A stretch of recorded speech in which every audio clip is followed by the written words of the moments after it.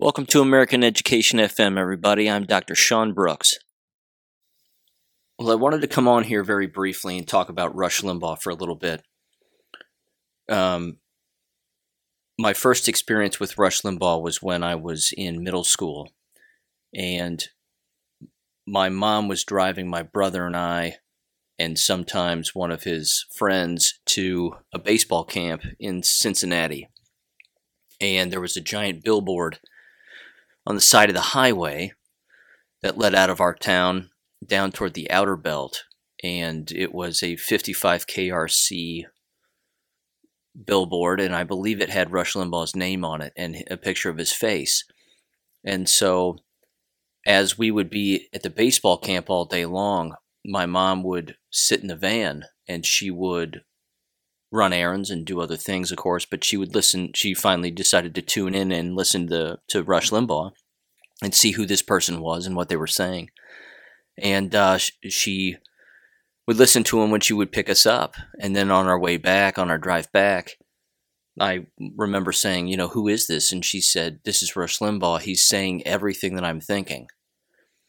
And that line right there, that he said things that everybody was thinking or that people were thinking, is so prevalent and so common in all of the things that people have heard about Rush Limbaugh.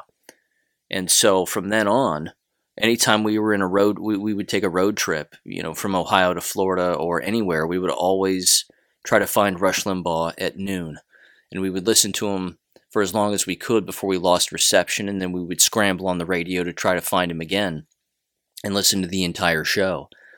Sometimes it worked, sometimes it didn't, and if it didn't, it kind of stunk, because then it got real quiet in the car and we couldn't talk, or we did talk, but we just couldn't hear his voice anymore. So that was very memorable, to say the least. I would say my biggest regret is that while a conservative, during college and during my time as a school teacher, I didn't spend a lot of time listening to Rush Limbaugh because I was working. I'm going to use that as an excuse, even though it's not an excuse. And but I would still listen to him from time to time, in particular on road trips. And I would always try to find him on AM radio on road trips, and I would listen to him as long as I could before I lost reception. Fortunately, the smartphones came around, and now I could listen to him anytime I wanted. And I started to do that in particular around 2014. 2014, I had stopped being a school teacher. I'd moved back to Ohio, and I started listening to Rush Limbaugh every single day. And I can proudly and firmly say that I listened to his show every single day for the last 6-7 years, without a doubt. And absolutely loved it. I mean, you talk about an individual who was capable of teaching countless people countless things, and then he cared so much about his listeners that his listeners would teach you countless things, and you would hear lots of different perspectives. You would hear what people knew, what people didn't know, where they lived, questions they had, the knowledge that they brought to the table. And the other thing, too, which I thought was absolutely fantastic, was how much he cared about children.